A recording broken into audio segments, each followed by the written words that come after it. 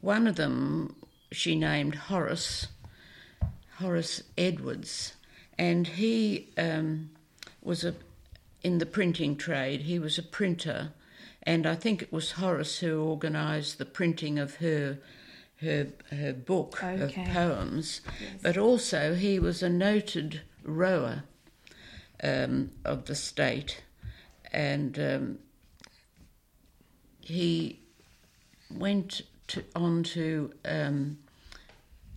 hold titles of champion sculler of this state for 4 years in a row, and he took part in interstate rowing in eights and sculls and was coach in 1910 and 1911.